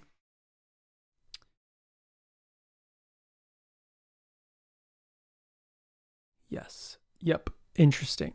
Okay. I understand. I haven't gotten there completely yet, but right, me neither. But I think I've gotten as far as you with that idea that like you can like the concept of slots. Like this, everything can be shared except for a slot. This slot, and the sharedness will control the slot, but it will not fill the slot. Right. You know, like that concept of slots applied to sharedness and not sharedness, which I think is super interesting.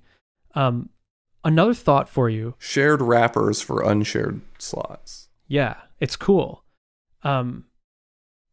It's very interesting. The question is, are there like weird latency concerns where like I get all of Slack in front of me, except for all the messages I mentioned in are like blurred out for an extra 1/10 of a second? Yeah, so let's think about this. Oh man. Well, you know what you could do? You know what you could do? Well, you could just put some kind of like a middleware on your WebSocket thing. Dude, no. The background color could just be Alpine. And the message, you'd have to figure out, dude, you could do it. You could totally do it. Like, let's say part of the state, the component state is the current user ID or whatever. And then every message has like a little attribute on it that says like author ID. Okay, but that works in this scenario, but not in most scenarios. I might, dude. No, so here's another example, right? Like Slack messages. It though, right? Like no, so Slack messages. Slack messages all have a time stamp of when they were sent, but people are in different time zones, right? Word, okay. So now it's like, okay, well, yeah, we could have Alpine also handle, like, it could import moment, and it could do all of the time zone conversions in JavaScript. Yeah, just make it an Alpine thing. Yeah, so let's just make a whole fucking SPA. Let's just go get React and let's make our own fucking JavaScript website. Because we're going to have to shift all of the responsibility to the front end for literally everything because your back end can't handle it because of the shared component bullshit. Let me at least just draw attention to the fact that what I'm saying is totally true and viable. What? That the front end can just handle it? That you can use Alpine sprinkles for subtly different experiences, but a shared HTML template being sent. Yeah, sure. Am I right though? Yeah, sure. I mean, yes, you can use Alpine to like change the HTML template that is sent. Yep. For sure. Full stop, Deke. No, not full stop. That's a bad experience. You don't want that. No, I do. Have you disgusting. used Alpine? Yeah, I use it all the time. Easy. Like, this is... What is wrong with that? It's bad. What do you mean? I'm saying for like changing a background color or like adding a timestamp, like... Well, like, okay, so whatever, like flash of unstyled text or something, right? Like, okay, now I get all these times and they're in UTC, but then they like briefly flash and then become... They don't. The Alpinification happens before it's written to the... Before it renders? Yes, always. So you never get that flash. Huh. Yep. Dude, it honestly would be like really clean. But here's the thing. A Livewire component... So wait, so where does that go? Where does that code go? Talk me through this, okay? So like the code that translates the time zones. Where am I going to write this code? Start with the background color. Go easy on me. Whoa. Well, the background color is easy. Okay, but yeah, sure. Give me the background color. So the component has a bit of state called... No, whatever. No. The component renders a template with all the messages, right? Yes. And you add like, I don't know, a data attribute to each message tag that says the ID of the author. Mm-hmm. And on the front end or in the component state or whatever, you know the author ID of the person using the whatever. Mm-hmm. And so literally like on that message div, you don't even need Alpine. You just do it with CSS. Whatever. Could you? Yeah. Could you? You could just select that data attribute and change the background color. Oh, word. Yeah. That's funny, dude. That's cool. That's good. Okay. So let's do the time zone thing. Yeah. That would be a great solution, actually. But with Alpine, you could just to play it out, right? Like you could just find that data attribute, add a class, whatever. Yep. Yep. And so the timestamp thing could be, I mean, there's a few different approaches we could take, but let's just say we do the same thing. So you're passing down the times in UTC or whatever, right? Yeah. And then where am I going to write this Alpine code that says like moment parse this UTC timestamp string, and then convert it to my local time zone, and then print it back to the page? Yeah, but you're not using moment. You'll just use like the date time object in JavaScript. Sure, whatever. But yeah, date time parse this thing. Yeah, done deal. But where am I writing that code? You're writing it directly in the tag in Alpine. I'm writing what directly in the tag? Yeah, so get this. You could say like x-init. Oh man. Dude, you could totally do this. Okay. You could have the span where it's going to go. Okay. And then you could say x-init. And then now you can just write a JavaScript line. And you could say like this.l.innerText equals if you wanted. In reality, you would just use x text. That's so much better. It's just x text. Okay. You have x text. Okay. Equals datetime dot parse, whatever. This is not real. Datetime dot parse. You're blade echoing out the reference time. And then you're doing dot time zone adjustment, whatever, for me, whatever. Done deal. Now, when it loads on the front end, it will always be in the user's time zone. Okay. That's, come on though. Sure. Yeah, that's good. That's good. That's good. Just like anytime you want, like, oh, you want to drop down to like, oh my gosh. And the thing is, oh my gosh, dude. So now let me take you one step further to the slightly more complex scenario, right? Okay. Yeah. Which is like conditional rendering. Yeah. Right? Like markup that only exists for me and not for you. Yep. Right? Specifically, let's say markup that only exists for me and that not for you, that includes secrets. Yeah. Right? So like, yeah, you can't open it in DevTools and see it. Yeah. Like whatever. Can't go over the wire. Right. Can't go over the wire. Yeah. So like, what do we do there? Right. So like, maybe it's like a profile, right? So like if you hover in Slack, you hover a user's profile picture and it pops up a little tooltip with their profile, right?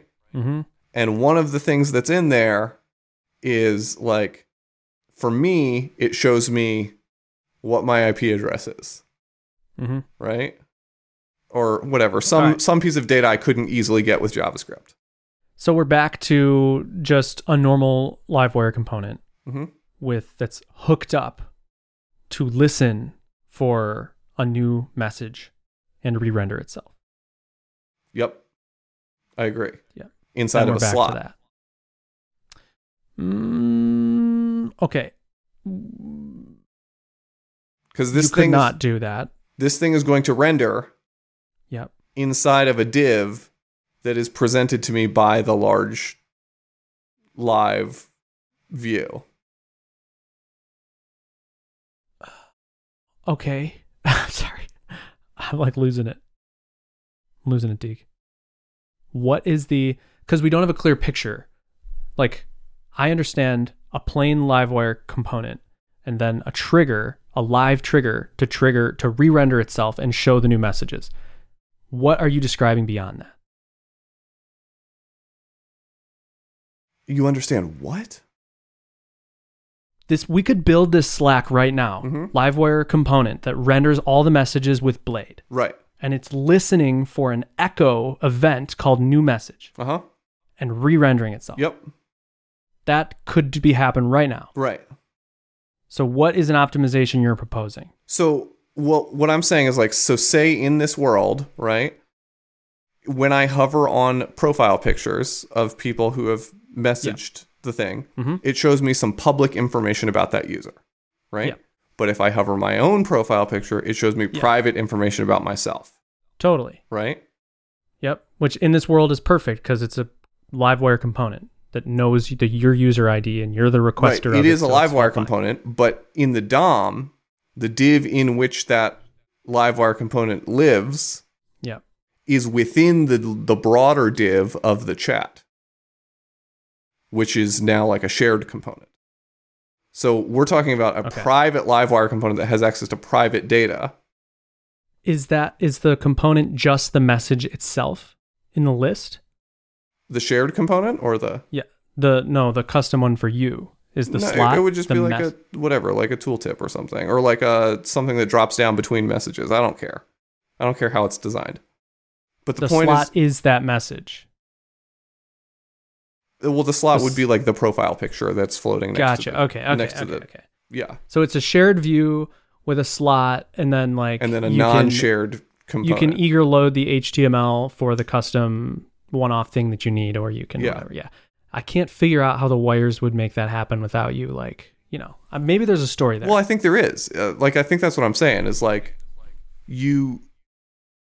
think that there is room for. Okay, I know what you're saying. You to define this slot and say we're going to push down all of the data to you, except for this one piece of data which you're going to have to go request yourself. Yeah, it's basically how it works right now. Like right now, when you update an outer Livewire component, only the outer HTML goes to the front end. There's holes for all the nested That's components. what I'm saying. Yeah. So you could literally just use that paradigm of nesting components, and your little private profile pic is now a nested Livewire component that is not set as shared. Right, exactly. Yeah. I think that's the thing that you were saying that I couldn't do. I thought. Very interesting. But I think that's the thing that you should be able to do, or else you run into all sorts of problems. Yep. Interesting. Okay, so this fits perfectly. This is our paradigm, Daniel. This is the thing that the tree I want to bark up, is being able to simply mark a component as live. And so here's for me, full stop. Here's the standard by which you have succeeded, right? Okay. Is when I can have a non-live page level component. Yeah. That contains a live component that contains a non-live component. Yes. When you can make me a live wire sandwich, then dude, I will eat that. All the architecture's there. That's how it already works. Yeah, that's what I'm saying. Deal. That's why I was amazed by your belief that it was impossible. Man, this is the shit, man. Yeah. This is it. This is what we have to do. Yeah. You can literally say use live component trait on a Livewire component. Done deal. It is now live. It will just work. It will be live, and everyone will get the same thing. But nested non-lives will all be static. Yeah. Or whatever. And locally, you're going to have to come up with, I'm just pre-warning you that I think that there's going to be some issues with latency of the non-lives, and to get away from, because you now have to wait for a second request because you're getting all of the information to update the HTML. Okay, so here's the problem. But also a signal that says you need to now go get some more data, right? But dude, it's tough. It's tough. But if you're a good Livewire developer, you're already using wire colon loading and shit, right? Yeah, for sure. So what you could do is just set trigger that wire loading state, and then you're good. You're all good. All right. So how's this? How's what? Let's think we got one live component on the page. Just one. One Livewire component, and it's live. Okay. So in the back end, when it hits that Livewire component for the initial render, it's okay, render this up. Yep. Here's what it has to do. It first goes, is this component living in the back end? Has somebody already initialized this component? Oh, they have. Great. Then use that state and use that template as the thing, right? Wait, use that state. Okay. Use the state to seed up the Livewire component, right? Yes. And then still render the template. Yes. Okay. And then now, future state updates. Okay. Here's maybe what needs to happen, Deke. The thing that is shared is the state. It's not the template. The state is the thing that is shared and is persistent. Right, because each person has their own WebSocket connection anyway. Yes. I think we're pretending that we're getting something that we're not getting by this whole idea of sharing markup. Yeah, there is no advantage to sharing markup outside of shared state. Outside of not having to render the template a bunch of times, but who cares? Like, that's how it works. Yeah. So what should happen is it should be shared state, dude. Well, and like, that's the money. Caleb, and later you can always write a really sick optimization that knows which markup is dependent on the shared state and does that optimization of rendering it only once for you. Right. Yeah. You could have. You could always you could have declare a it as cache. like live and static. Right. Like you can have or like a cache. live and You can have a cache that's holding all of the like shared HTML ready to be plugged full of non-shared HTML. Exactly. Like if one person's rendering it, might as well. But you don't just need to cache do it. that for MVP. Like for MVP, you just need to build it, and then you can go build that as an optimization later. Right. Shared state so is the real hurdle juice here, because everyone has their own. This is the important takeaway. Everyone has their own WebSocket connection. So like, you can do all kinds of stuff with those individual WebSocket connections. Daniel? Yeah. I'm losing my shit right now. Yeah. This is it, man. Daniel. This Sure. is it, bro. So, Caleb, not to Daniel. not to be a wet blanket. Don't you dare. How are you going to solve the concurrency problem? That's like you're being like you're acting right now, you know, and you're like a bad actor. Yeah, I am. Like, but Caleb. Caleb. Really. How are we gonna solve the concurrency problem? Like it's like anyway. How are you gonna do or it? like you're Jerry Seinfeld or something. Yeah. How are we gonna solve the concurrency problem? Okay. So Daniel. Yeah. We can use here's what we can do. We can use the database as the state store for these shared components. Yes. Say what you will, but let's just start there. Sure. And Pusher for the updates. But yeah, and Pusher for the updates. Is that right? Oh my Lanta, you are my woman. The problem is, how do you get like the user auth session stuff? How does that work? Am I missing something? What do you mean? How does that work with WebSocket? What are you saying, dude? You're wandering into the halls of your own mind. Dude, I think give me insight into what's going on in your head. I'm so sorry. Finish I a just sentence, snapped back into reality and realized that I've been babbling. Okay, you got the database. Here's the thing we first need to understand. Yeah. In JavaScript right now, every Livewire component has a JavaScript object. Sure. That has the data that it sends to the backend. Yep. And that is the data object. It's the ID. It's a hash. It's whatever. It's the name of the thing. It's all that stuff. The children that's rendered. It's all that. That is the canonical state of the component. We're instead of storing that on the front end now, we're storing it in the database. Sure, we are. Okay. And when or somebody better yet, in updates Redis at some point, but that yes, it's in Redis. It's in the cache.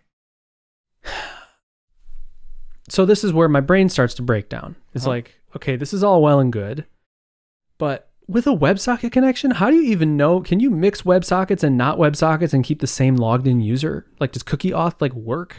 How does that work? You know what I'm saying? Like no, I don't know what you're saying. Like if give me the problem you're trying to solve. In the shared component blade view, you show the auth ID, auth arrow ID, right? And because of the way we've described shared components now, where it's just the state, it's not the templates. What happens if we have a WebSocket connection to the backend? How does the backend know the auth ID? Well, everyone has their own WebSocket connection. Right, but how does it know? Is that just a feature already built in? What do you mean? Because Laravel has to run. Laravel has to run and render the Livewire component with the shared state, but render that template that has auth arrow ID in it. You know? Yes. Where does it get auth ID? Well, like the user... I'm still a little bit confused. What do you mean, where does it get auth ID? Where does it ever get auth ID? From the session. Right. From the session. Right. Does session still work across an AJAX request for one request and then a WebSocket request for another one?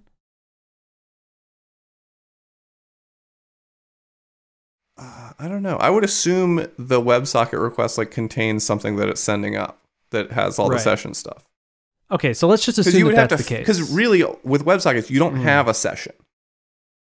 Dude, I keep You getting don't have a tripped up that request. we have this concurrent thing now. Yeah. We have the session that exists. Yeah, that's what I'm saying. And it knows everything all the time. Oh my gosh. Like the Okay. WebSocket request, like Yeah. it's unless you did something in the request to de-authenticate, like it's just going to stay authenticated, right? Yeah. Okay. So let's say that, so this works perfectly for the one shared Livewire component. It renders and it goes, for the first render, it goes, does this shared thing exist already? No? Okay, I'll render it out and then I'll capture I'll the make it state and available. I'll stick it in I'll the make cache. it available. I'll stick it in the cache. Yeah. And so now somebody else loads the page and they're like, oh, this already exists. Grab the state from the cache, render this component. Mm-hmm. Okay, then one person makes some state update. It goes back to the server with WebSockets to make the state update. And it goes, oh, I'm updating a global thing. So update the actual canonical cache data and notify everybody who rendered it to re-render. Mm-hmm. And then all that stuff already happens, right? So that's the clear picture, right? Of like just one component that's live. Right. But not only notify everyone to re-render, but like push them down the code that they need to re-render. Like this, So like don't just send them a notification that says go get send this them the code. new state. Send It's like, them here's their the new state. code. Then they have to still render their process has to render their HTML to Correct. send out. But they get handed that. But yeah, object tell each state process to like start preparing an HTML payload to send down to their exactly. front-ends. Just like hand them all out and they all do it. Okay, that's dope. So get this, Daniel. You have a static wrapping Livewire. No, let's just start with two. You have the live wrapper, like we described. Then you have the static child. Mhm. Okay. Oh, this could get wild. But for the first render, you're like, oh, neither of these exist. The first one's live. Stick it in the cache. Second one's not, so don't. But it renders both of them on the page. Second person renders, sees the first is shared, so renders that. But because they still have to render the template, it gets to the child Livewire component and goes, okay, like we'll just render that like a normal component, Yep. which is not live. Mhm. And then that sends to the front end. When one person updates the live one, it only sends the state for the parent. It knows it's already been rendered, so it leaves a hole. That slot you're talking about. Yep. It leaves a hole where that nested component should go. Right. Sends that HTML to the front end. Yep. That's it. So anytime a live component encounters a non-live component on re-render, it just leaves a hole there. The same way non-live components leave a hole for non-live Right. children. And if it needs to But load new ones, if there was it a does. live child, it would so if not leave it a would hole. it would not leave. Wait, it would leave a hole. No, it shouldn't. Until the live child changed. Yes, dude, it would work the same way. Oh yeah, I suppose it would. Yeah. Like the crazy thing about this is that this is already how Livewire is all written and done. The only thing is We're these adding transports. a cache. Yeah. We're adding a cache. We're just like storing the outgoing data to then feed it to as the incoming data. Yeah. It's so freaking baller. So how are you dude. going to solve the concurrency problem? Right. So then we got to just dive in. We have to just use Spotsy's WebSocket package or whatever. And yeah, just for prototyping and then hope that because it can handle a decent amount on its own. So when we Up to, like, gamed it out, it 1,000 was like or something. 10K, right? Well, Or was yeah, it 1K? so if Spotsy WebSockets. So I've talked to Taylor a little bit about this. Yeah. Because I've been like barking up this tree like, whatever. Right. I guess I'll just say that he's like, why aren't you just using Spotsy's WebSockets? Like lots of people use it on Forge. Okay. I didn't know that. So he's like, people are using it and it works, Okay. which is good to hear. Yeah.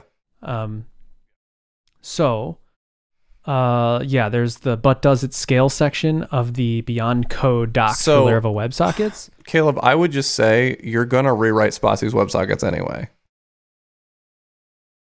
Yeah, it's possible. Don't just write your own WebSocket layer. I mean, maybe for tinkering, honestly, because like it's like a 1-page deal if Yeah. you want to just use like React PHP.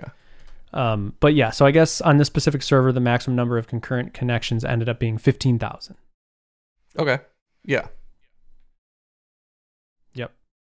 So, I mean, that's 15K concurrent is pretty good. pretty good. That's Yeah. like, And like at the point Not where you bad. have 15K concurrent, you're generating enough income to buy more servers. Sorry, say it again. You're breaking up for me. If you have You're good now. 15,000 concurrent users, you can afford more server. Yes, you can afford more server, and then whatever. On a future podcast, we'll talk about what happens when you hit 15,001. What happens to that guy? Right. And like, how does that fall back to Ajax? Yes, and it probably could fall back pretty gracefully, Yeah. honestly. Like, just not receive live updates, you know? Yeah. Dude, I think we like revolutionized the world here, honestly. Yeah, And we did it this is without, exactly what I without wanted ever from convincing you. Bogdan to use Livewire. Oh, right. Yeah. we're Which supposed was to do one that. of the goals here. Well, we're only at an hour 50. Yeah, that's true. We got another 45 minutes. Honestly, the thing to convince him is like, it's stable. The community is thriving. There's so many people who use it and work on it. And the API is stable. It's all stable, and it makes you so much faster. If you play in the way it wants you to play, which is pretty flexible and powerful, you're just so much faster. That is the thing that I hear from teams all the time, like over and over, is like the biggest deal with Livewire is how fast you can get stuff done. Yeah. And in my experience, it is that way, and that's the selling boy, point. howdy do I agree. It's just quick. Yeah, I just don't know if that communicates until you've tried it. Have him try it.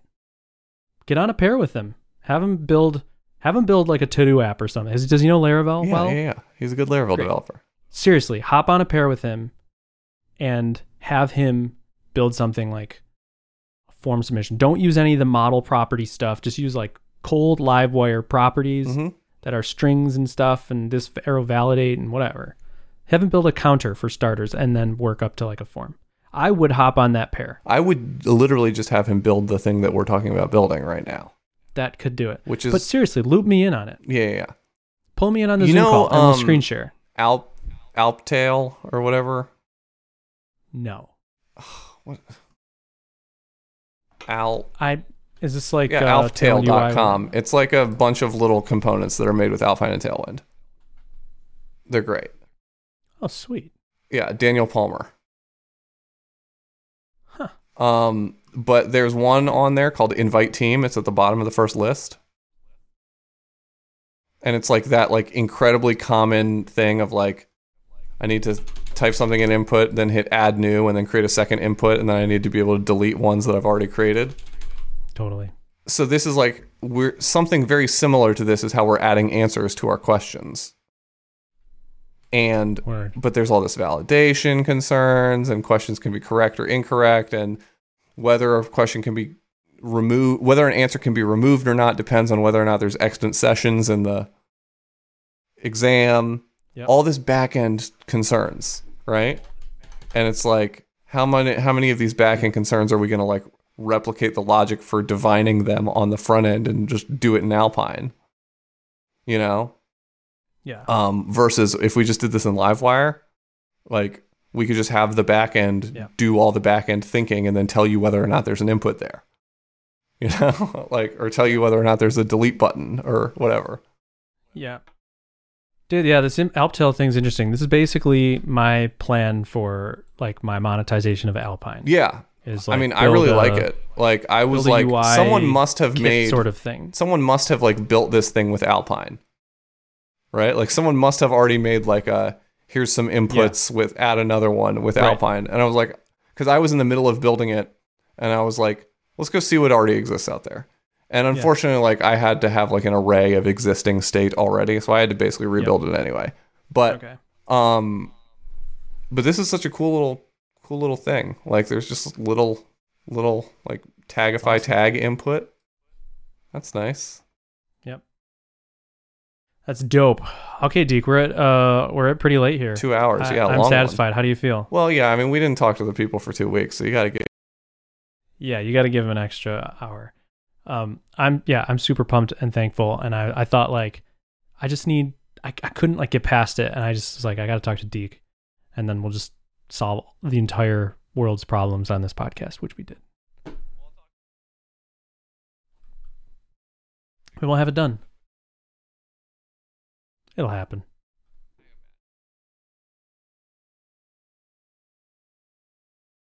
Agreed. I don't even know it, but I just know. You know what I mean? All right, Deke, I'm going to cue the outro music now.